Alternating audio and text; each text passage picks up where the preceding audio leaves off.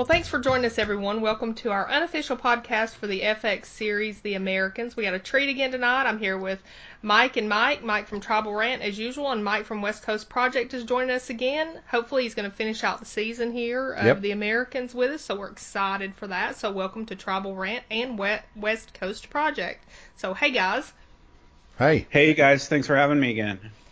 Anytime. And tonight we're podcasting The Americans, Season 5, Episode 10, called Darkroom. The director was Sylvain White, and the writers were Stephen Schiff and Joseph Weisberg. It aired on May 9th. So, what did you guys think about this episode overall? I didn't have an underlying theme that popped up and came to mind about this episode. It's just I thought it was a good episode. I enjoyed it. I watched it 3 times. Did you like it? Yeah. Mm-hmm. What did you think, Mike?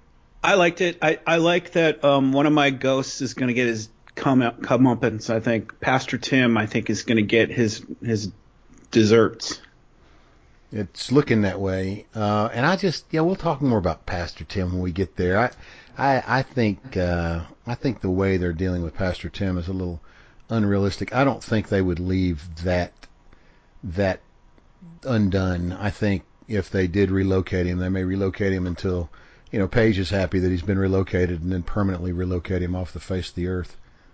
Yeah, kind of like Mike last week was talking about with Martha, that was a big... Well, they've got her right where they want her, though. They've got her in the Soviet Union. I know, but, it's like Mike said she's got nothing to lose. She's miserable. But she can't get out of there. Pastor Tim, they relocate him, somewhere. He can always, one day, his conscience get the better of him and just have to, confess.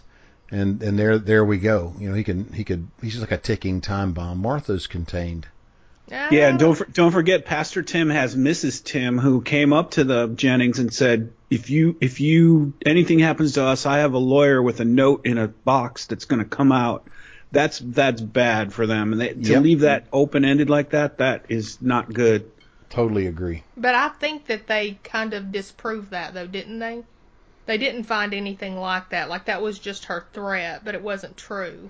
I don't know if they disproved it, but I believe that, like Mike said, you can't take a chance on that it's just a threat. You got to go ahead and whack both of them. But I do believe it probably was a threat. If I'm guessing, I don't think. And now the baby too. Who knows what that baby knows?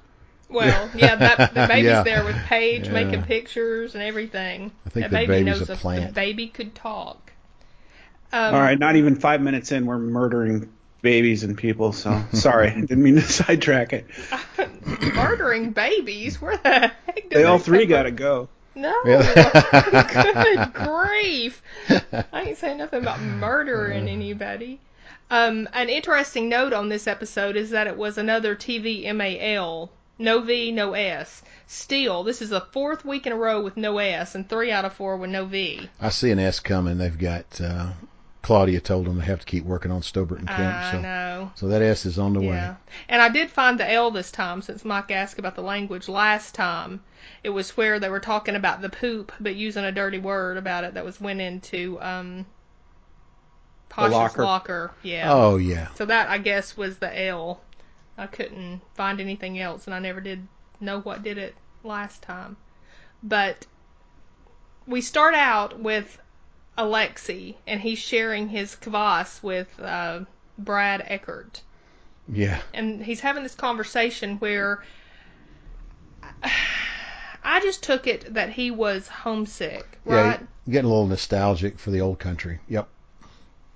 And he's asking if Brad fights with Dee, and he's talking about how hard the relationship's been and all the trouble he's having with Pasha, and I think he's like wanting some reassurance that Brad has the same relationship problems with Twan, but he doesn't. And then Alexei lets him in that Pasha now is like a beaten dog, that he's really not even fighting anymore.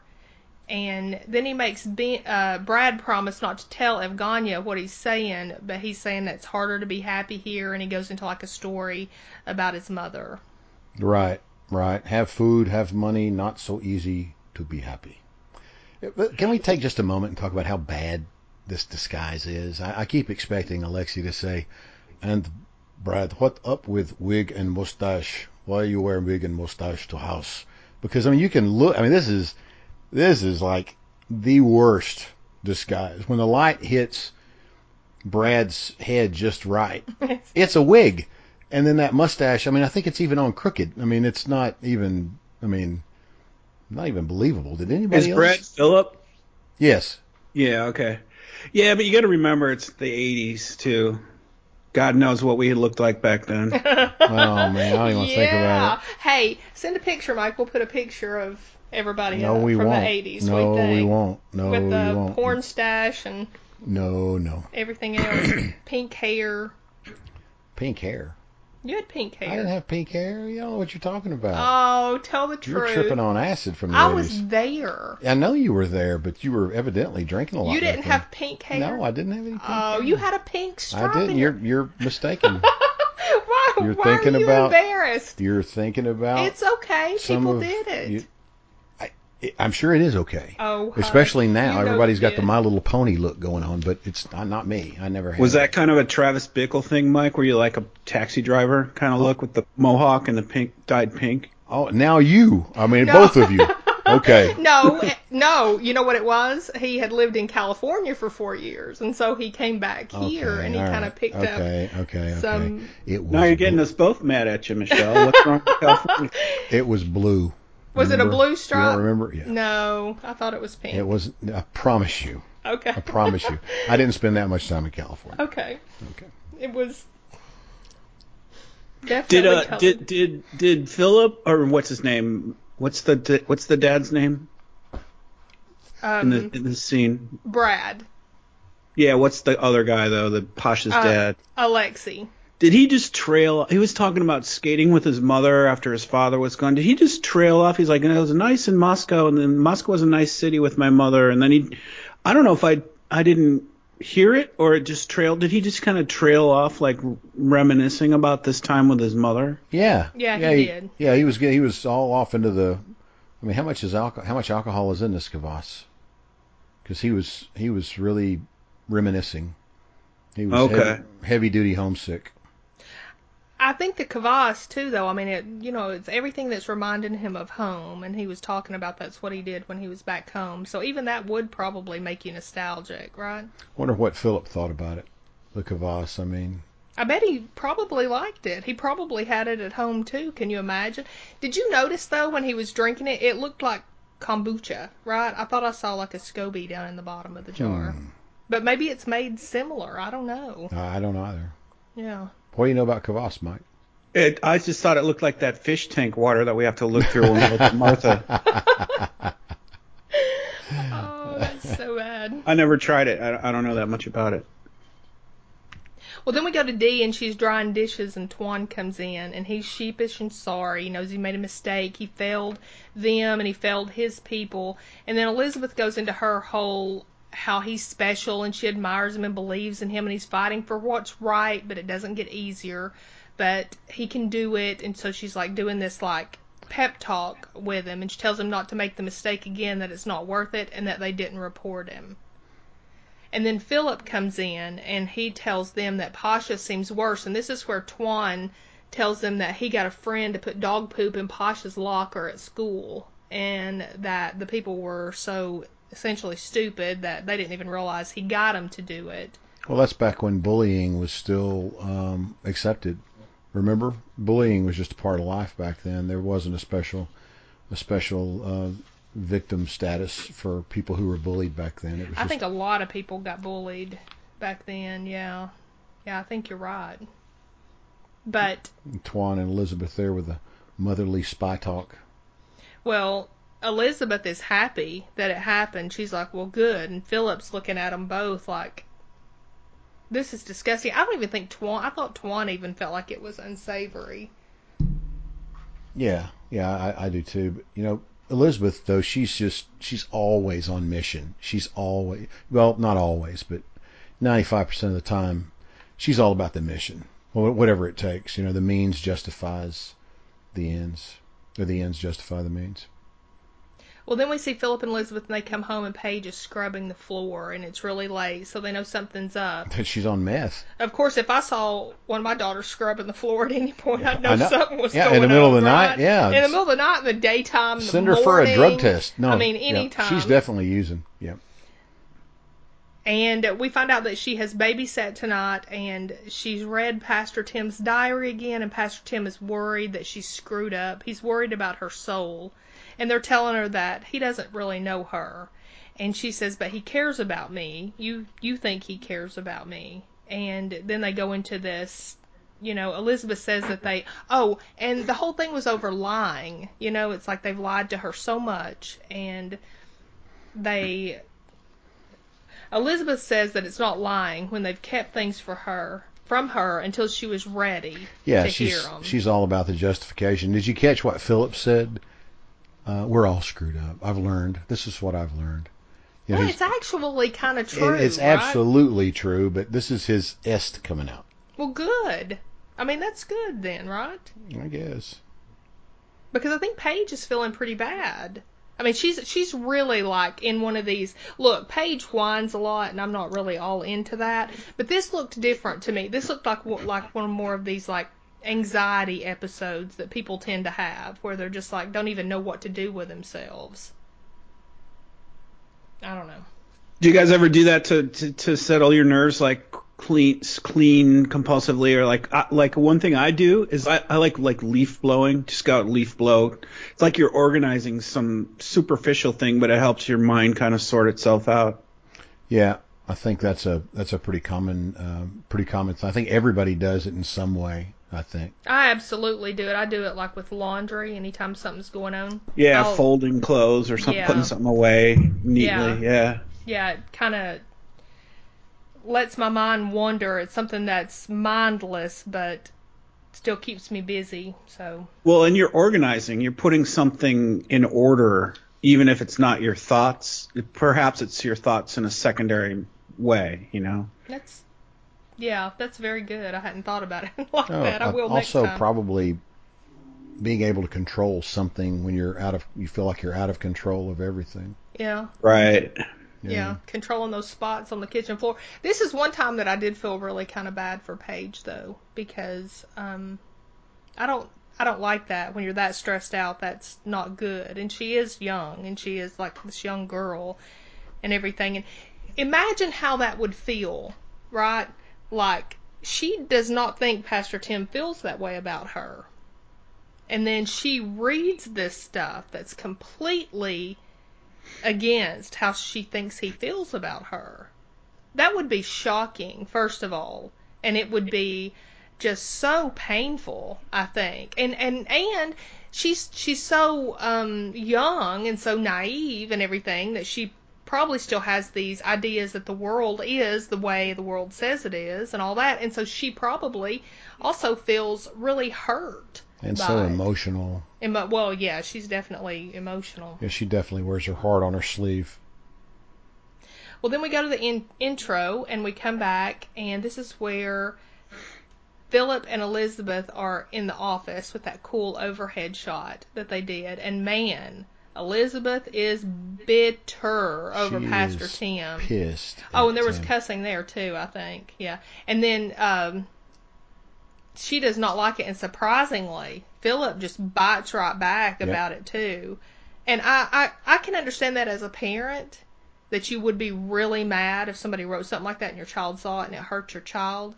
But for some reason, I was really shocked that they didn't, I guess, expect it. Unless your child's a Russian spy apprentice who's snooping around Pastor Tim's house. I mean, you got to put this in context. Well, Philip says Paige isn't going to get over it very easily. She's not the type of kid who can put this kind of stuff behind her. And Elizabeth says, but it's not all bad because now she's starting to see who he is. Now, do either of you have any insight on what she meant by who he is? I think she believes that Pastor Tim uses the whole Pastor Tim thing as, kind of a front. Kind of, he's not that pious. He's just. You think that's what Elizabeth thinks? I think that's what she thinks. I think she's I think she's kind of judging the whole concept of Christianity by the lens that she sees Pastor Tim through. Does that make sense? Sure. Yeah, she even makes a crack about it, like, well, he's got God on his side. What's he got to worry about? What could go wrong? Right, she makes fun of his very, very role in life, that he's got the supreme power on his side. I think Pastor Tim's really a pastor now. I don't think he's a super spy of some sort. I think he's just a guy who's a pastor, and he's pretty judgmental about Paige, but I think that's all he really is. I think so too. Yeah, I kind of lost my fervor for the fact that I thought he was a spy of some sort in this episode after reading those pages at the end. But so I don't really disagree with you guys on that now. But He's I don't still know. got to go, but he's a pastor. Yeah, he's dead man walking for sure. Okay, why does he have to go to both of y'all? Well, he's undone. He's a loose end. They've got to tie this. They can't leave this loose end flapping in a breeze. But he's like been that. flapping. I know, which is surprising. But if they relocate him and leave him flapping, he knows about Philip and But that's Elizabeth. what they're talking about. Why now does he have to go? Why do you think, Mike? I thought he had to go, 2 seasons ago. When he knew about Paige, I think he had to go. I'm surprised they let him not go then. Yeah. So Me this too. just And adds his wife is hysterical. His wife, even if they could reason with him and he's like, yeah, you're right, I better be careful. That one dinner, man, he could have said, he would stand at the table with him. He could have blown everything up in one sentence and ruined everything. And now his wife with that threat, or then his wife with that threat, she's still a loose cannon. There's trouble for Pastor Tim's family. I gotta tell you, Alice is a brave loose cannon, though. To go over to a Russian spy's house and say that kind of stuff, it's like, you gotta at least admire her bravery. Oh, well, brave or stupid. Well, Yeah, I agree. I don't think they understand what kind of activities Philip and Elizabeth actually engage in. They don't understand that Philip and Elizabeth are dangerous Russian spies. okay, but then that wouldn't make them very smart, right? And I have to think these people are smart because, particularly in the 80s, you could not hear Russian spy and think that they were like chaining themselves to a fence or something, right? I mean, you knew that these people, from what we heard anyway, and he's traveled and everything, Pastor Tim is. I can't imagine that they wouldn't know better than to not know if he knows. I mean, we're even looking at this with, like, from now, but you remember how it was in the 80s? I mean, the 80s was all about Russia and and how scary it was. That was the major threat. It would be almost like now if we found out somebody was like an ISIS terrorist or something. I mean, it would be really similar to what we experienced, at least in fear-wise, in the 80s. I think the Soviet Union was a much bigger boogeyman than ISIS. We don't, ISIS is, an entity that seems very foreign to most people. But the Soviet Union, remember, we had those bomb drills when we were kids. We'd have to, set against the wall in case the nuclear windows drills blew in, and hide under the desk. And when we were on the ship, even, we would have the NBC warfare drills, nuclear, chemical, biological threats, and we drill all the time. It was all about the Soviet threat. Here at home, and in the military. So, ISIS is certainly a big boogeyman nowadays, but I think the Soviet Union was a bigger boogeyman back then. Well, I don't know that I disagree with that at all, but I'm just saying that if you found out now somebody was like a member of ISIS or something from their child, I mean, that would be like kind of sitting on that secret. Does that make sense? Well, Tim says that he thinks this is more damaging than sexually abusing their daughter. So what if you had a neighbor and you knew they were sexually abusing their daughter? Wouldn't you go to the authorities like in the next 5 minutes? Yep. So now that they know that this is worse in Tim's mind than sexual abuse, that he's got to do something about this. If he's the righteous pastor that looks like he is, he's not just going to sit on this the rest of his life. He's got to do something about it. Yeah, but I mean, how bad is that of him, though, right? If that's really what he thinks, if he thinks I've seen sexual abuse and I've seen this, but I've never seen anything as monstrous as what's going on there, I mean, why is he sitting on it? I mean, it's a good question. How horrible of him. What kind of person is he if he thinks what's going on with Paige is worse than her being sexually abused, and he's just letting it go and having her over to babysit his kid? That's crazy. Yeah, that's a good question. I think that reveals to us, too, though, that he's not a spy or a CIA guy, because CIA guy wouldn't write that in his diary. A pastor would. No, I don't think he's a CIA guy. But if he were a spy, it would make it harder for him to go. It's just like with Elizabeth when they were attacked by those men. She couldn't turn those men in. She couldn't go to the police and say, hey, I had to kill this guy, because she didn't want attention drawn to herself. So this might be a way that Pastor Tim, doesn't want this attention drawn to himself, and that's why he hasn't turn them in to the authorities. Or so, I don't know. I think Tim's just a glassy-eyed pastor with a bad haircut. He is not glassy-eyed, I don't think. I think Tim's, that's not how I picture him. Yeah, definite, yeah. He is to me. Well, then we see Oleg and Russell in the interrogator, and they're staking out the woman. We're to assume this is that Formina Lydia Nikolaeva? Yeah, the food contact. Yeah. Right, the woman that Dimitri named in the last episode. How about that car, man? There is no tinted windows on that ride. Did you see those guys come pulling up in that? Wow. I want her car. What? If you ever find a car what like that, I'm sure it's that got no windshield wipers, Michelle. Yeah. I love the quirkiness of that car. I know it's awful. I literally stopped and watched that for a minute. It's probably made out of aluminum foil. That car did not look quality to me. That's the whole point, right? She's not spending her dough on any sweet cars. She's riding around in a heap. Yeah. Didn't she take her her side window off? Didn't she take something off? The wipers. She took the windshield wipers off so they wouldn't get stolen.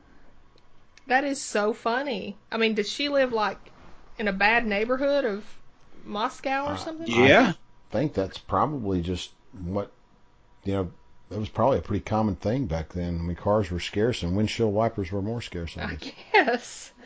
But they're afraid that Dimitri was just messing with them. One of them brings it up. They talk about how small her apartment is and how she's never traveled and how she's taken everything off her car to prevent it from getting stolen. So they're saying that if she has a fortune, she's not spending it. And then they're also saying, well, maybe she's just a secretary.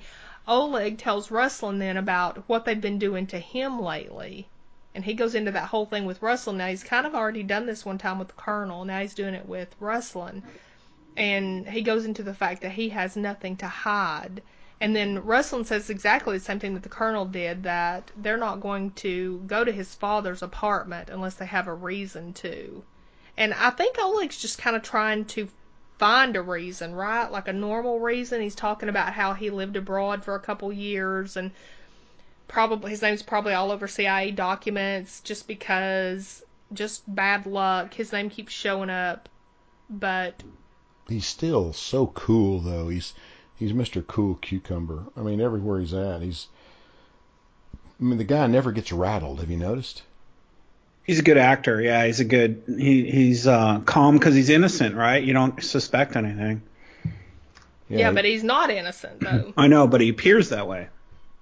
He does, But why does he keep bringing this up to other people? Does he just want to be forthright with it so they don't I hear think about he's it? feeling him out. I think he's feeling this Ruslan guy out. Like, hey, what you heard anything? Like, if he shares something and Ruslan goes, oh yeah, well I heard that they're doing it because of this, and I think he's trying to probe a little bit for what Ruslan might know.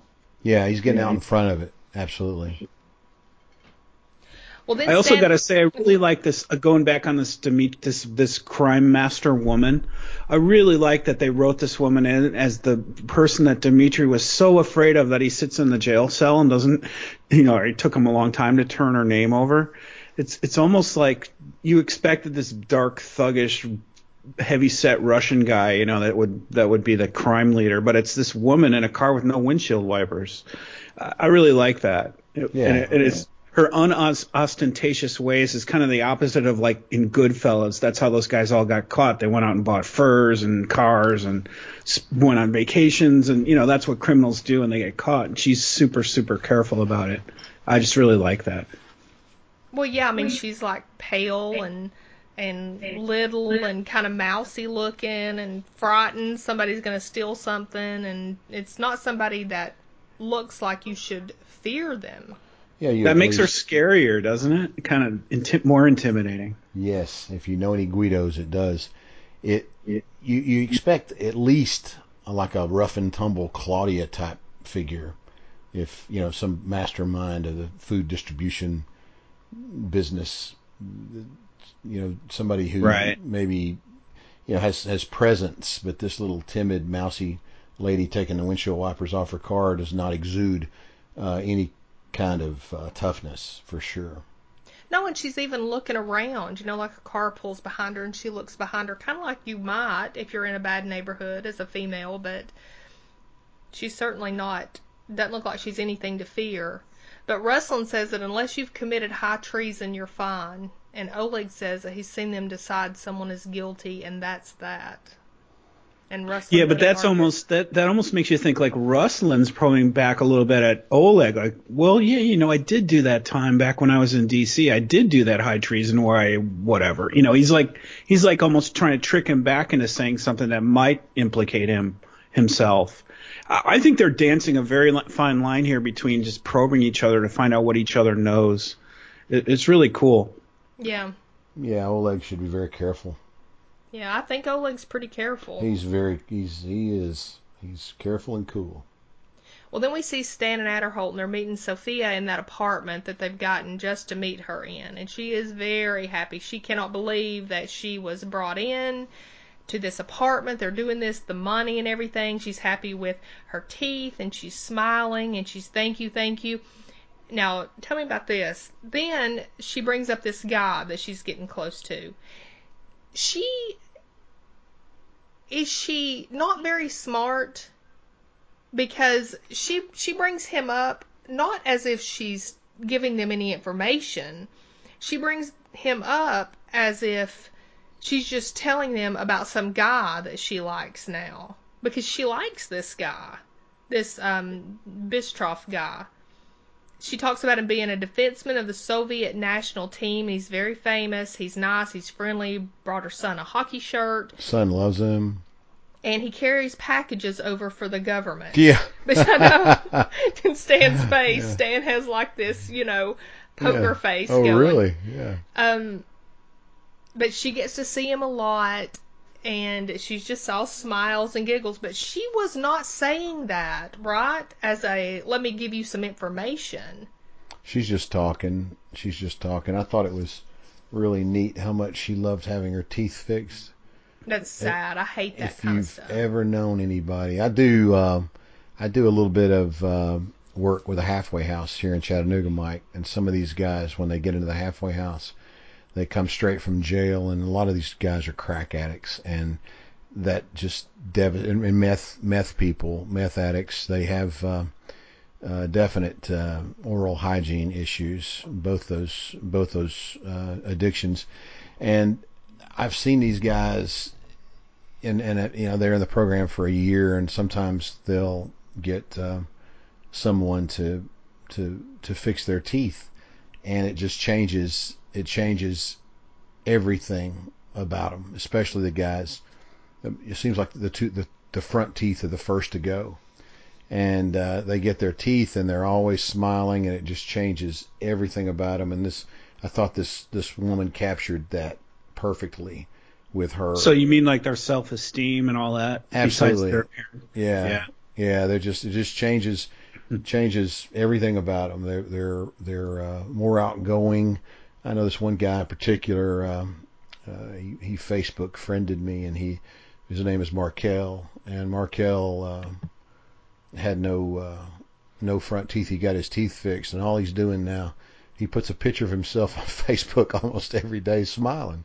And I just think that's the coolest thing in the world. That is neat. There's some interesting trivia around Sofia. Her last name is Kovalenko, and there was a real hockey player named Andrei Kovalenko who played in the 1992 Olympics for the Soviet national team. Really? So I don't know if they tapped into that or they're going to or what, but he went on to be an NHL player too. But he would have been, what, 10 years younger at this time. But in 1992, he would have been a star in the NHL. With the same name. And they have mentioned the Russian national hockey team a couple times. An episode or two ago, they talked about the goalie, who was the goalie in the Miracle on Ice Olympics. Yeah, I was just about to ask if you remember that. Was that 80 or 81? It was 80. I think it was 80, and I think the guy's name was Tretiak, was the Russian goalie. And when, it was Oleg talking to somebody about some sports thing, and it was like Tretiak's having a good season or something. But that was the Russian goalie on that team. Do you guys think she even realized the kind of trouble she's potentially pointing to this guy that she's so dreamy over, though? I don't think so. I don't think she has any she's clue. simple. She's a simpleton. That's just so bad, I mean, she doesn't even know that she's doing anything, I don't think. And she's like, she just potentially handed them this gold mine, right? She's amazed that they got that apartment just to see her. They're making her, an Aderholt. Well, we told you we'd keep you safe. Mm-hmm. I mean, this guy. You can see right through Aderholt. Well, then we see Philip and Elizabeth, and they're telling Claudia about the tape and the incident with the Mujahideen. The Mujahideen, yeah. Where they were killed by the hemorrhagic fever. And they're talking to Claudia and saying that they thought this was for defense. And Claudia's very believable, isn't she? What? Oh, I know. Does anybody here believe that? First, let's get this off Claudia? the table. No, yeah. I don't. Yeah, she's out of the loop on the hemorrhagic fever? I don't think so. Do you guys know what they call the Mujahideen these days? Well, I don't. It's the Taliban. The Mujahideen. Is that true? Morphed into the Taliban. Yeah, they were our allies when they were fighting the Soviet Union, but now they're, we let them run rampant, and they, started doing what they do to, in accordance with their belief of their Islamic beliefs, which are bastardized, by the way, and they became the Taliban. And that's the Taliban is the old the Mujahideen morphed into the Taliban, and they're no longer, of course, allies; they're enemies. That happens a lot with America. How do you know that? Notice that? Where'd you hear that? Well, it's historical. Really? Yeah, you can look it up. Yeah, it's the classic problem the U.S. keeps kind of tripping over, is setting up people to help them fight regimes, and then those guys get power, and then they become the problem. Yeah, and Saddam Hussein in Iran, during the Iran-Iraq war. Saddam Hussein was our buddy because he was fighting Iran, and of course, he became an enemy. Yeah, and the Shah of Iran, and whoever came after him, took over everything we helped the state of Iran have when we were helping the Shah of Iran. Yeah, Ayatollah Khomeini, the Shah of Iran had to, they had to leave. The Shah was an American puppet. That's back when we had a relationship. When I was in boot camp, we still had Iranian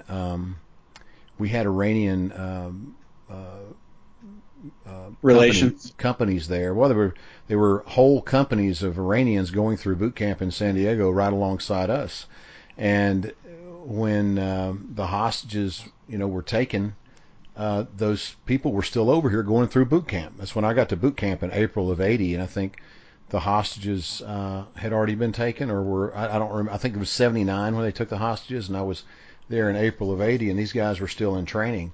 We had pilots over here in training, Iranian pilots. We had a significant military relationship with the country of Iran, and then the Ayatollah Khomeini took power, and that was it. I was in the Indian Ocean when they let the hostages go. I remember they got to go home, and I had to stay on that damn aircraft carrier in the middle of the ocean. It's no good. Oh, wow. So Elizabeth wants to know if the center could get Pastor Tim a job far away, and Claudia says maybe that they've got some pull in peace groups and stuff like that, and Elizabeth says she'll let her know. And then Claudia says that the wheat was of a variety that was stolen from the Soviet Union. Yeah, Cossack variety is a great Russian source. Well, what's so funny about that is that they are just like, they stole that from us when they stole it back. Right. They're like so indignant. They stole it from us. Well, okay. But this is where she drops that bombshell on them. Yep, they got to keep working Kemp for and years. Stobert. Ben and Deidre, long term. Yeah, they're neither one of these. Get ready for the S to coming into the title. Yeah, I guess. Yeah. Waiting for the S. Yeah, neither one of them are happy about that either. They have no words. Even Deirdre's not happy about it. Who? Even Deirdre's not happy about it. She's just reluctantly doing it. Yeah, she's just I don't know. She likes him now that he's married, which is... That's true. I don't know. So then we go to commercial, and it's Fargo. So Fargo commercial is always fun. You and I will be podcasting Fargo tomorrow, right, Mike? It is great this year. I'm loving Fargo. You like it too, don't you? Oh, yeah. That guy they got playing the Spectre of Death with the English accent. V.M. Varga. I love that guy. Yeah.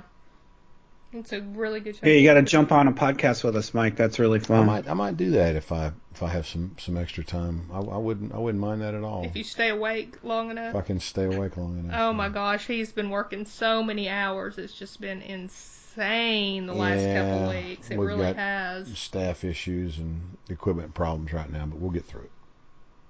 But we come back, and this is where Paige is in her room reading, and Philip and Elizabeth walk in, and they want to discuss the Pastor Tim situation with her, and their idea to offer him a job so she doesn't have to manage him for the rest of her life. They even talked to her about talking to Claudia, trying to get him a job maybe somewhere in Europe or someplace far away, but they say it's up to Paige. And of course, Paige sits there and goes, well, that's weird. That's a perfect thing for a kid to say, though. And they say that they'll only do it if it's something good for him and something she wants them to do. And she sits there quietly, and then she starts bringing up the crop thing to him. So, tell me what happened with the crop thing. And, man, they schmooze that over real good. She still doesn't know the whole story. Not at all. No. She's going, did you fix that? And they're like, well, it was complicated, but it's not going to happen. And she's like, oh, you saved the world. Yay, parents, kind of. Yeah, she's definitely does not have the full picture on the wheat and the bugs and the destruction of the food supply. Paige is equally impressed with how powerfully they could move Pastor Tim's whole life. This is kind of a negative thing, like move him out, move him away. That's amazing. You could do that, he'd never know it. And she's equally amazed that they did all this great stuff with the wheat, and nobody will ever know that either. You did something huge, and nobody knows it. And they're sitting there all humble. Well, that's just the way it works. Yeah, it's fine. Just another day at the office. Yep. We're not she just looks travel happy agents, and proud of them in this moment. It's the first time I think we've ever seen any kind of spy talk with Paige where she ends up kind of looking uplifted and bolstered a little bit.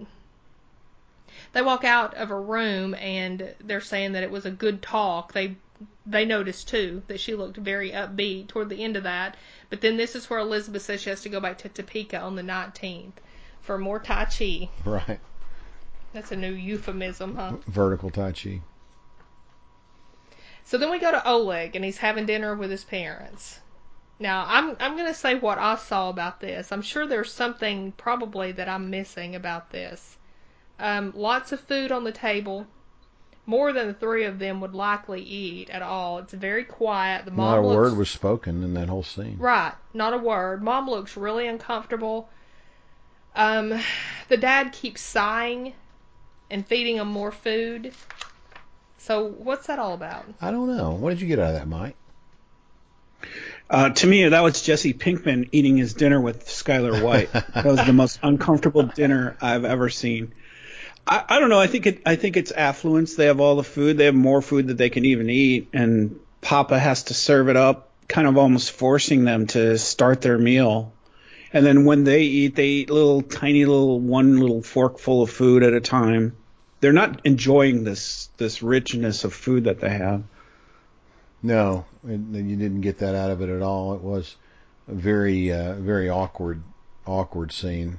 Totally silent, and not a word. Yeah, it was interesting that the food on the table, if you noticed, it was all arranged just beautifully and very colorful. And I think the designers, the set designers, made it a point to show how extravagant their evening meal was. Well, then we go. What did you think it meant, Michelle? Did Mama make that meal? What did you take from that? I think Oleg's mom definitely prepared the meal, but I don't know. I mean, was it that it's like they're all in their own little bits of torture. The mom is worried about Oleg, and I don't think she likes the dad a whole lot, because we saw in the last episode where she was talking to him right before Oleg walked in and had that conversation with him, and she's saying, you should just do this. She's kind of trying to push him for something, and he won't do it, and we don't really know what it is. But the dad is talking about having to fight with her, and how he feels like maybe he did something, noble, because he didn't leave her when she was taken away. And then, of course, Oleg is in his own hell of having everything go on with him and all this stuff. They're like trying to pin something on him. Yeah, they're nosing around the house. So we just have this whole, it's like three separate problems with these people, and they're just all together. And then in the middle of that, you have this abundance of food when the rest of the nation is starving. So it's just wrong on every front, I think. Except Cool Hand Oleg, he's just sitting there trying to. Yeah, but he wasn't enjoying it either. No, he was eating, but doing his best. Do you think Oleg has more trouble coming from these guys who are investigating him? I think so. He would have to, right? I mean, what would be the point of just a little bit of investigation just to annoy him? I don't think it's going to end well for Oleg. Yeah. I'm sorry? I don't think it's going to end well for Oleg. I think they'll end up finding something on Oleg, or maybe not, but it'll have to be some kind of dramatic, obvious. We were wrong. Let's leave Oleg alone. And these people, they hate to admit they're wrong. Yeah. What do you think, Mike? Or either that or Oleg will get in trouble, or it'll just put so much stress into the family that somebody will get sick, or it'll break up the mom and dad, or something. There'll be a price somewhere. Yeah, there'll definitely be a crescendo to this situation for sure. But the mom, she's still wearing black. Did anybody else notice that? I don't know how long the brother's been gone, but she's sitting there all in black. Or maybe she's just mad at her husband and she puts on black. Or maybe she just likes Johnny Cash. I mean, you never know. I don't think it's Johnny Cash. Yeah, buttoned up to the throat with like a tight, formal, stilted-looking attire. It just looks so uncomfortable. Like you're having dinner, you should enjoy yourself. Yeah, there's no enjoyment at that table. Nope. But it was weird. I kind of wondered why they put that scene in here. I did too. And what that was all about. Just the uncomfortableness of poor Oleg. Man, he can't catch a break. No. The Colonel's saying, you got nothing to worry about, but I don't know why they're doing that. And Ruslin's saying, you got nothing to worry about, but I don't know why they're doing that. And at home, his dad's like, hey, I gave up everything for you. And then Okay, so Evgheniya's talking about how our students are getting better. They're discussing how it's better to learn a language when you're immersed in the language. And Evgheniya and Elizabeth says that that's how Twan did so well because he went to school. And Evgheniya's telling Dee that school isn't good for Pasha, and she goes in, she's crying and everything about what they did to Pasha and how this. I think this poop in the locker thing kind of broke Pasha. It was just kind of too much for him. And come on, Elizabeth, man, I believe her. She is so aghast at that stage. She's like, oh, they did what? Right. And I'm like, literally, I wrote eye roll, insert eye roll here, because I believed her. And she's just like, I hate that. I hate that about her. Dee is saying that Twan has an outgoing personality, so it's always been easier for him, but Pasha isn't like that. And then Dee's like, but it gets better. And then Evgheniya says, but what if it doesn't get better? Yeah. Which is exactly what Dee wanted her to say. Exactly. She's really struggling here. Yeah, she's crying. She's upset. And then she confesses to Dee that she had sex with one of her students, which sounds really bad when it's put that way. But she says now that she and Alexia are getting along better, that he's trying to be nice to her. And she wishes the whole thing just never happened. She just wants to have a happy family. Yeah, she wants her family to be happy, and Dee says then you have to fight for that. Now, what's she saying to her? What's she really encouraging her to do? I don't know. I think she had a weak moment. I don't think she wants her to fight for anything. I think she wants her to go with a plan. I think to go to Moscow and be with her lover, right? Right, and have their lover working for the Soviet spy agencies. Did you think anything different, Mike? No, I think that's kind of it. At least she didn't get poop put in her locker. All she has to do is keep having sex with one of her students. Yeah, she's got... Which she seems to like. I think she feels guilty. I think she's having some guilt. Don't you think she's struggling with her husband, though? Don't you think they're on kind of the outs? He's happy in America. She's not. She wants to go back. That's kind of a doomed relationship, too, I think. Yeah, but now we see him, in the opening scene getting kind of nostalgic for the Soviet Union. I thought it was funny, too, what she said. I mean, in the South, that conversation may have played differently, Michelle, don't you think? When she said, they put shit in locker. My natural response would have been, what kind of shit did they put in the locker? What did they... What? Yeah, they put shit in locker. What kind of shit did they put in the locker? You know what? Well, that's what Philip asked when they were talking about it. When he asked, human? No, but I'm talking about did they put marbles in the locker? Did they put frogs in the locker? Oh, hey, can you believe they put some crap in his locker? Well, what kind of crap did they put in his locker? Right, like drugs did they put old socks in his locker? But not literal doo-doo. I mean, that's pretty bad. Yeah. Mike, did you ever light doo-doo on fire and put it on somebody's front door and ring the doorbell and run? Never. Thank you. Ding dong. We did. No, never did it. We did it. Don't brag on that. I'm not bragging. I'm just confessing. I'm having a Pastor Tim moment. I'm confessing. You did it like the collective, you two, you and Michelle did it? No, Michelle, no. No, Michelle was way too prissy to do something like that. but me from down yonder, we would roll yards, we would egg cars. When it got cold and snowed, we would perch on top of hills and throw snowballs, and then we decided... Oh, we did that. Then we decided that big ice chunks worked better because they would crack windshields. And we were horrible. What's the statute of limitations on that? We'd go to this apple tree, we would eat these apples and throw the core. And then one year I got this great idea. My dad said, I want you to get rid of that Christmas tree. It's like January. Get rid of the Christmas tree. I'm like, okay. So I called Freddie Ware up and I said, hey, Freddie, my dad wants me to get rid of the Christmas tree. Let's go put it in the curve over on the other side of the neighborhood.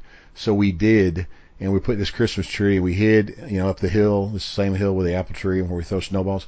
And me and Freddie were sitting there, we're watching. Here comes some lights. It's nighttime. We can't wait till this car comes up over this hill and around this curve and sees this Christmas tree and, either jams on the brakes or swerves wildly to avoid it. We don't know what's going to happen. And guess what? It was my dad. Was it really? It sure was. Yeah. Yeah, that didn't work at all. That was a horrible time in my history. Yeah, it was a very. That's what you get. Yeah, it wasn't. You're a minx. Yeah, it kind of serves you right, Mike. It didn't work out for us that night. Yeah. Hoodlums. Freddie, he said the same word Evgheniya did and ran. Mm-hmm. So then we go to Stan and Renee and Elizabeth and Philip, and they're walking down the road. They've had like dinner or something. They're kind of teasing and joking about karaoke. And Renee has to head home next week, so she can't get back together with them next week. So I don't know what that means, head home. I don't know if she's talking about Philadelphia or not. Or Moscow? You don't know. But then they separate into two different cars, and this is where Elizabeth asks Philip why this bothers him so much, because as soon as Philip is out of earshot of them and sight of them, his face just drops. That's just it. And then he says that he doesn't want this to end like Martha. He doesn't want Stan to end like Martha. And then Elizabeth's face drops. So. Well, this is when I was wondering, what do you mean, Philip? You mean like baking potatoes and putting fried socks on it? I mean, is that what? Or shopping alone? Well, he doesn't know that. Oh, I know, but he is really truly a more touchy-feely Russian spy than when we started this thing. He's gone from enjoying living in America and just wanting to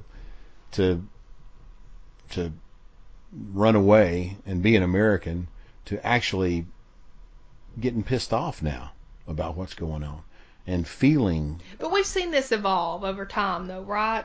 We've seen all this different stuff evolve and everything that they've done but to it really accelerated during his est phase. He really said it was kind of like his light bulb moment going to est. But what I'm hearing as a girl when he said that, as Elizabeth sitting there, is he's saying that he liked Martha and was as close to Martha as they are to Stan. See, this is why girls just overthink everything. No, that's my filter, and that went through my filter, and that's what I heard. Yeah, he doesn't want Stan's heart to get broken like Martha's heart got broken. And he doesn't want to be responsible for that or something bad happening to Stan. Just for Stan's sake, though, I don't think he's too worried about his guilt, and I think he likes Stan. He doesn't want Stan to get hurt like Martha got hurt. Yeah, I mean, I would agree with that, but that's not what Elizabeth heard. That's not all Elizabeth heard. She heard. It's clear that he's a little raw still over the whole. Right, he's still talking about Martha, and I mean, how much time has passed now, and he's still talking about her. Yeah, well, that's understandable too on Elizabeth's part. Yeah, I think so. Okay, then we go to this really interesting scene where the est guy is talking and Philip is remembering the talk as he's running. And I thought that was a really interesting thing that the est guy was saying. He was talking about being in the dark and how you hold your arms out to avoid bumping into anything and how you look and feel when somebody would turn on the light. And then he says, if you had felt something, would that make you feel smart that you put your hands out? And then he goes on to say, when you're walking in the dark, you don't know the answer, but you have an instinct for how to move forward. It's neither right or wrong. It simply is. And then he goes into this whole thing about we're all machines. Say hello to the machine sitting next to you. I know that's your favorite thing when you're like in a group situation and they tell you to say hello or I can't stand that. Or reach over to your neighbor and pat him on the arm. No. And That's when I tune out. Yeah. Looking for the exit. But he says your lives are mechanically programmed stimulus response. And how does this figure into enlightenment?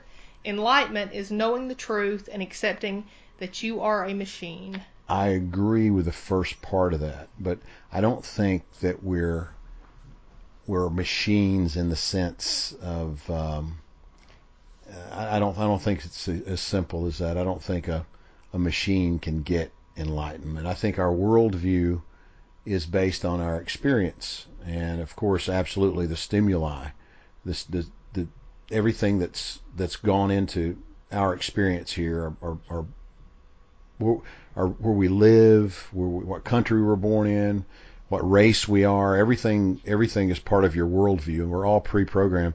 But I do think that what they were telling Paige later on, I think they're talking to Paige about seeing things different than when you were a kid. The way that you were raised and your program does not have to define your life. It doesn't have to define who you are, or it doesn't have to control the choices that you make. I agree with the teacher, with the instructor's statement about enlightenment. Yeah, I apologize for the blatant cross-promotion of Fargo, everybody, but doesn't it seem sometimes like Weisberg and Fields are watching Fargo? I mean, the Fargo episode this week is the robot going through time. It's just a machine without feeling, and it's wondering what's happening, and it eventually just turns itself off and stimuli outside. I mean, it just seems like they're so, however oddly, synced up with each other. But haven't you had that feeling before where you're in the dark and all of a sudden the power comes on and you're like, oh, I had nothing to worry about. I'm walking slowly with my hands in front of me.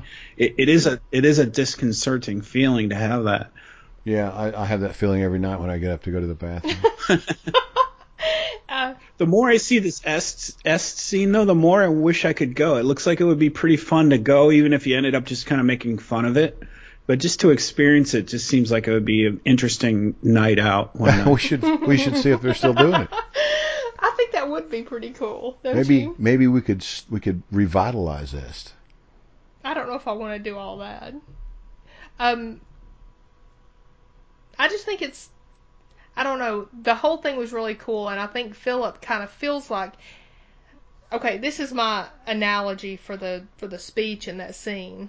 I feel like Philip has felt like he's been kept in the dark, and he's in everything that's been going on, everything that we've seen so far, pretty much this season, but prior seasons too. And so he's been walking around with his hands out, and then suddenly the light's been thrown on, and so he feels humiliated, and he feels kind of awkward for having faced these, for things not being as they were told that they were. Like, okay, for instance, I don't know if you guys have ever seen this kind of thing, but you'll see people where they'll be like leading somebody who has a blindfold on, and they'll say, okay, now you got to take a big step forward, step really high, and there's nothing in front of them, right? But these people are doing these really high steps. They're like, oh, good, you just barely got over that, and all this kind of. And I feel like that's kind of how Philip is. He's been led to believe that things were one way, and he had his hands out. Now, wait, Michelle, where would you have seen that? I don't know. Do you know where I saw it? I don't remember. Maybe on Survivor. No, I'm just wondering. No, because on Survivor they wouldn't have said that if they didn't, if there wasn't an obstacle there. I think that it was like a thing that we did in nursing school, like a challenge that we did. We used to do these like group challenges and stuff like that, and how you can affect the mind and the mind will affect the body. Now you know what goes on third shift at hospitals. Not in the hospital. But you could tell somebody there's absolutely nothing there, and people will walk, and if you trust the person, we did like the fallback thing and all that kind of stuff. But you have to trust the people that you're doing this with. And so I think Philip has suddenly lost this, he's completely lost the trust because nothing is as he's been told. And so he feels foolish, like you might feel if you're walking around with your hands out and then you realize there's nothing there. I don't know. That was just kind of my take on it. Yeah, he's definitely not bought into the greater good thing that Elizabeth has got going on. But I, for one, am more than impressed that with all that they've got going on, that Philip is prioritizing his physical fitness by going for a jog. I mean, with everything they've got going on, and he's going to EST meetings, and he went out there to dump that striped rock. You didn't see him? Huh? You didn't see him? Yeah, he needs to get the hollowed out rock. I didn't see that. The fake rock. He had to throw the rock. Oh, I didn't. I missed that completely. Yeah, he was dropping. Well, later on, the right. Tatiana. Tatiana has that's where she got the rock. Philip dropped. Okay, well that makes a whole lot more sense. I thought he was just out for a run. No, he dropped the rock. Okay. He placed the rock. Well, I feel silly now. Yeah. Okay. Well, he probably does go for a run some days when he's not doing the rock deal with Tatiana. But how about those 80s sweatpants too, man? I mean, God, I've forgotten those jogging suits that we used to run around in. Oh my God! up your butt. I don't know, in man. the I 80s. kind of like my '80s shorts. You know, the underwater demolition team in the Navy. You know, they all still have those shorts. Okay. Well, then Philip comes into the house, and this is where he sits down and has this conversation with Paige.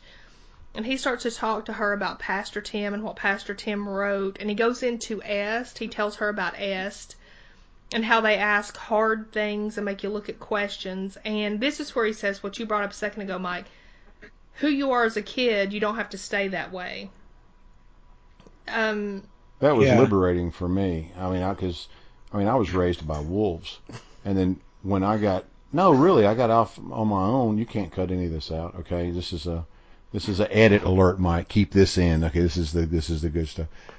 I realized that, you know, this group of irresponsible alcoholics didn't have to, you know, I didn't have to. My life wasn't gonna be like that unless that's what I chose. I could choose. I could make my own choices. And, you know, I joined the Navy when I was 17, by the way, Mike. And, I mean, on my 17th birthday, I was literally on the bus on the way to Knoxville to fly to San Diego to go to boot camp. I mean, I wanted away so bad. I didn't like it at home. And then I started, you know, the long path that I guess Philip's taking now of self-discovery. I realized that some of the things I'd been taught, most of the things I'd been taught, were not things that I agreed with. And so this self-education thing started. And then lately, you know, Michelle and I, with food, I mean, we've really educated ourselves about nutrition and what's really good for you and what's really not good for you, not based on anything that necessarily that's conventional wisdom, but just trial and error and things that we've learned over time. So it's this enlightenment thing is, you know, I love the whole concept of enlightenment. I love the Buddhists' philosophy on enlightenment. It's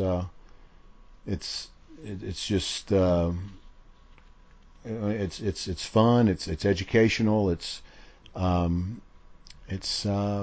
helps with personal growth, I think.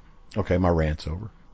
Yeah, that's a very powerful message of self-empowerment. And don't you think that's kind of what Philip's trying to give to Paige here is like the escape hatch for all this bullshit now? You can escape from it someday. You don't have to stay this way. Absolutely. He's encouraging her all along the way. You're exactly right. And sometimes he gets a little pushback from Elizabeth.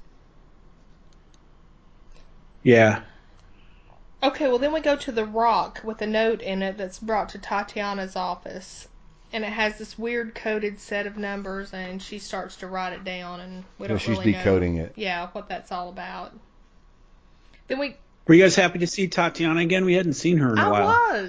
I was. Man, she is cold-blooded, though, right? Pretty much. I mean, she was way back from the Arcady and Oleg at the Residentura. I don't think we've even seen the inside of the Residentura for 5 or 6 episodes. I wonder what happened to Arcady. You think we'll ever see him again? I don't know. No, I don't think we've been in there this whole season, as I recall. Maybe, no, I don't know. I don't think so. But then we go to the scene where Paige and Pastor Tim are packing the food boxes. Now, this, I think, was the turning point for Paige. They talk about this stuff. Paige does a really good job of luring him, I felt like, into saying things to her. And he did. He says she's moving in the right direction. She has a lot to handle, and she'll handle it. She's going to do great things in life. There's no doubt in his mind. And she knows there's doubt in his mind. Because she read it. She read his secret thoughts. Right. She knows here that he's lying. Right? She knows that. But I felt like she really led him into that conversation to see what he would say. Yeah, she's testing him. She's definitely channeling Elizabeth here. So then Stan and Aderholt are sitting through a lecture about transportation of contraband into the country. No, they're going to bust this Soviet hockey star. I see problems for him. Okay, so they transport the documents on undeveloped film, spooled around cotton with a prophylactic in the middle that's filled with ammonia. And now the courier doesn't know how to defeat the trap. There's only one officer who does that at the Residentura. Now, I'm not sure about what all that even meant. It looked kind of complicated. There's only one guy who knows how to get to the Chewy Center. The Chewy Center? Yeah. And get it out.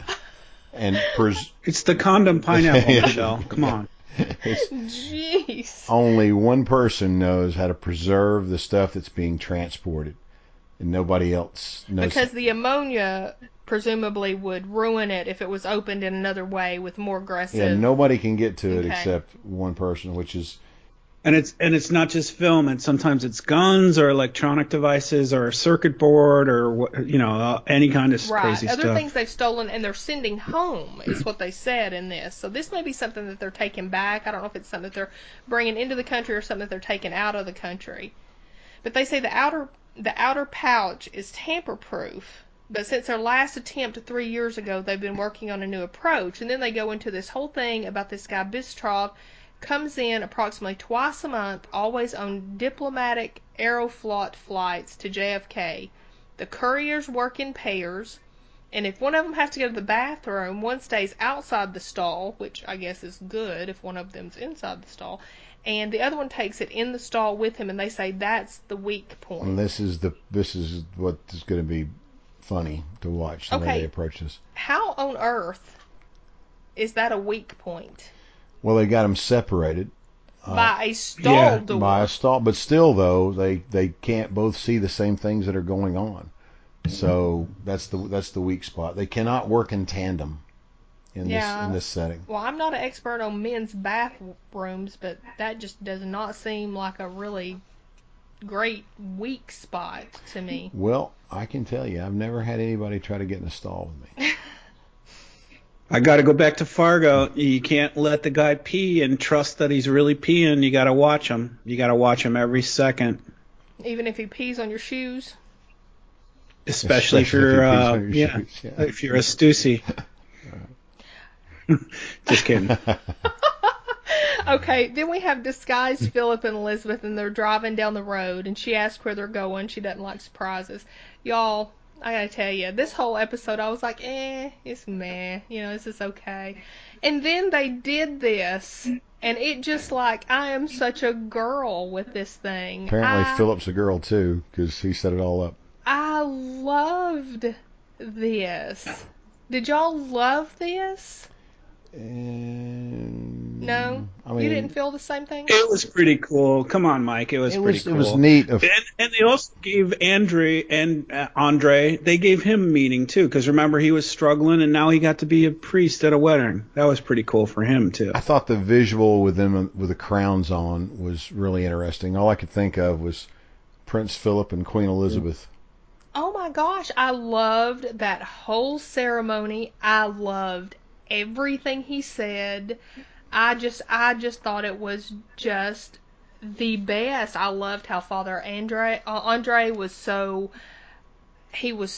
serious about it. And you were right, Mike. He was from Russia. I was guessing he was somebody from here, but man, he wasn't. And he was speaking in Russian and saying this kind of stuff, and every time he'd say something, he'd say amen. Of course, we in the South, amen, and he's going, hemen, and it was like really, I mean, I loved everything about that, how serious he took it, the rings, he didn't want the other rings, nothing, and it made this episode for me. Yeah, he was a genuine. Well, you remember him, right? You remember him from an episode or two ago when he had no meaning and he was struggling with Philip. Hey, I just want to talk to you. I like no meaning anymore. Yes. I think that was as big for him as it was for Nadezhda and Mikhail. Yeah, wasn't that great? Philip and well, Elizabeth. yeah, I mean, he got to do it. He got, the time with them. He's speaking the Russian again. I thought it was beautiful. I mean, it's in this dank, dark, unlikely place. There's like puddles on the floor. It's like an abandoned, dilapidated building, and it was beautiful. I was so impressed with it. And Philip's saying that. Go ahead. You think this was inspired by Matthew Rhys and Kerry Russell in real life getting together? I thought about that when I saw this, because the way they kept looking at one another during it, it would have, I know they're actors, but I did think that. Now, did they get married in real life, or they just have a kid together? I know together? They had a child. I don't know if they're married. I haven't heard that they're married. I don't know. Well, they are now. We saw. Well, we did see it, didn't we? Yeah, by Russian Orthodox. There was no bachelor party, though. Stan could have run a good bachelor party. Yeah, guaranteed. Just don't invite Aderholt. God, what a wet blanket. I even made a note here. I said I didn't even take a lot of notes the first time I watched this. I was just mesmerized by the scene. I'm just going to be the girl and say, I loved that. I thought that was so sweet. I just loved it. Okay, I'm done gushing. But then they went home, and they're still... Do you guys, before you go ahead, Michelle, do you guys read Alan Sepinwall's reviews? I haven't, no. He's the What's Alan Watching on Uprocks. He said that, they get the screener, so they get the screener before everybody else sees it. And this one had a double secret probation, warning on it. Please don't say anything at all about the scene in minute 32 and 40 seconds. And he wondered what that was as he was watching it, and it was this wedding scene. So this wedding scene was a secret thing that they wanted nobody to reveal early, more than any other thing that they've ever had. That was important to the writers. Well, I loved it. I don't know. Maybe I'm just, one of the few people that really felt that, but I just thought it made the whole episode. It was another Martha having dinner with Stan Aderholt. Aderholt, not Stan Aderholt. Aderholt scene where they were playing that music, Misty Blue, I think. It was just the best scene in the world. It kind of made everything else seem okay. No matter what else happens now, this episode was okay. Yeah, I did. It had to feel good. Yes, it did. I did worry though when they went back and she didn't want to take the ring off. And I did not blame her. This was the most, it was perfect, romantic. But she had to take the ring off, and they put them in that safe, side by side, in their great little, what is it, the breaker box? The fuse box. I still want one of those. I want a fuse box safe that you flip. The marriage isn't just a cover anymore. It's real now. I know. They made it real. But I worry that we're going to see those rings at some other point because they laid them right there. It felt a little ominous at that point to me for whatever reason. But whatever, it was beautiful and I was so happy. Okay, then we see this scene where Evgheniya is coming out of the dry cleaners and Tatiana comes up to her. Says, we want people back, and there's no repercussions. You can just come on back anytime you want. I know you've heard things as Western propaganda. Everything's going to be okay. Just don't. There's nothing to worry about. She is evil. Tatiana is evil. She knows better than that. Well, she's good at her job. So what'd you think, Mike? Yeah, it was pretty ominous. And, they're playing this poor little simpleton. What's her name? Evgheniya. Mm-hmm. Playing her kind of for the simpleton that she is. And it was kind of hard to watch that scene. Because what kind of trouble is this going to make for that whole family? Well, right. And they know that she's unhappy. You know that's went into the report. That she's unhappy. Plus everything else with the affair that she's had. And, if everything's not going okay... Or if everything is going okay with her and Alexei, they can use this affair against her. They've got everything to use against her now. Yeah, this makes me think that Alexei's going to get in trouble for something she's going to do. Not her directly, but Alexei, the happy idiot who's happy in America. Yeah. He's going to get in trouble and thrown in prison, and she's going to feel bad Maybe. About it. Well, yeah, that's the father of Pasha, She is connected. So then we see Philip and Elizabeth, and they're working on their travel agency stuff at home because they've been a little busy with Claudia and Tuan and Evgheniya and Pasha and Alexei and Ben and Deidre and Kimmy and getting married and having a family and kids and running a business and blah, blah, blah. So they're having to do a little bit of work at home. And Paige comes in from babysitting, and this is where she tells them she took some pictures of the diary. That's hilarious. And she said she didn't want to take it to Photomat. Okay, she says the reason that she did that was so that she wants them to get him the job. She wants him to be happy. She essentially wants him away from her now because she knows he's lying to her. It's what I heard. That's not what she said. And she thought that if she took photographs of his diary, that they might find something in there that might help them find him a perfect job. She's quite the little Russian spy, isn't she? I felt like she wanted them, she probably meant that, but I felt like she also wanted them to see those words, because she didn't have to photograph that page, right? That wasn't anything about what he's done before or anything. If you read something, somebody can tell you something. Oh, I got an email from somebody and it said this, and you'll go, oh, try not to think too much in it. But when you read the email, it has a different effect on you. You know, I mean, somebody can say something to you on the phone and it's startling, but you can tell somebody, oh, somebody said this on the phone, and it just does not have the same impact as if you see it or hear it yourself. So she made pictures of that specifically. And man, did it have the right effect, I think, on Philip. And listen, what's so funny is she's like, I didn't want to take it to Photomat. And there's like, no reason to, honey. We happen to have a development studio, come on into laundry a room, Darkroom, name of the episode.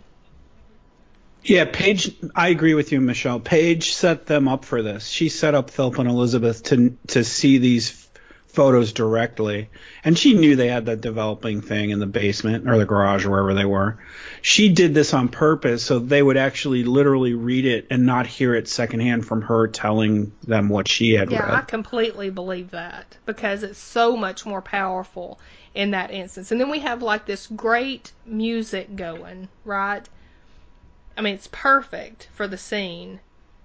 And they're developing these photos and hanging them up. And one of the things said, small business, smart kids who do well in school don't get into trouble, but saying they're not what they seem is the understatement of the century. That's all I could get off that one. And then, are they monsters? I don't know, but what they did to their daughter, I'd have to call monstrous.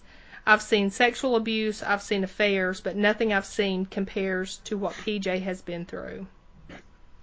There's a severe psychic injury. It may be permanent. Her faith may help, but I fear the damage is done. How can she trust anyone ever again? She may never understand the difference between truth and lying, or even right and wrong. And one more was, I'm afraid for this poor girl. I fear for her mind and I fear for her soul. She doesn't even know how much she's suffering. Yeah, which is directly opposite of what he was trying to tell her while they were packing the food baskets. Right. Yeah, and on their dang wedding day, too. Yeah. I have that music, by the way, Michelle, and I'm not afraid to play it. Slice of Life by Bauhaus. Play it. So yeah, I know. You're braver than I am. Let Hollywood come after me. That's right. Or Bauhaus come Fight after the me. power. Well, I'm thinking that. But I'm on your couch, so they're coming after you too. So. Guilty by association. I'm just thinking that this whole interaction, I mean, they're reading that, and you can see, I mean, they're reading the pages, and I'm reading their face, that they do not like this. Yeah, this is Tim's death warrant. I think so. Finally, they can't let this go. They cannot let this go, and keep the integrity of the writing of their roles as spies together. Oh, just the realisticness of the show. But y'all, how could they not know this? Well, that's the glitch. That's the problem. I think they should have known it last year. And why would he not have went forward like we talked about a little bit ago? If he really had these feelings about it, something's kept him from going forward, right? Mm-hmm. I don't know. I'm still looking. Maybe now they know that maybe they'll figure out that Paige revealed this to them on purpose, and then maybe this is Paige's okay to move ahead on whatever they have to do to That's Tim. That's a great point. Maybe this is something that Paige can finally buy into. I don't know. She's probably... Well, she's a 16-year-old girl, you know? I mean, you can't expect her to fall into that without... I don't know. Yeah, we'll see. And that was the end. So any other insights on episode 10 called Darkroom? I don't have any. I thought it was a pretty good episode overall. I thought it was each scene was except the scene where they were eating. That was still so kind of, they could have left that out and had the same episode, in my opinion. I thought the Did you think that was a lot like the grave digging, Mike? Like a little too long with not much results from it? You mean when they were digging up? They William? dug up William. Yeah. I don't know. They got what they were after, and they got rid of Hans. So they didn't want to get rid of Hans. No, but that's what happened. I don't know.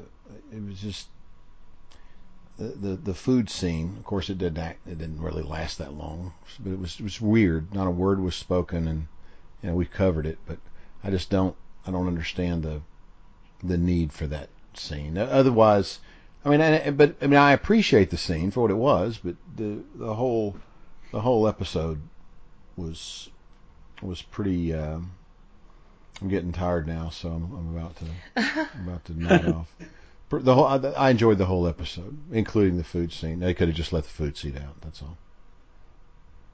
Well, episode 11 is entitled Dnietkava.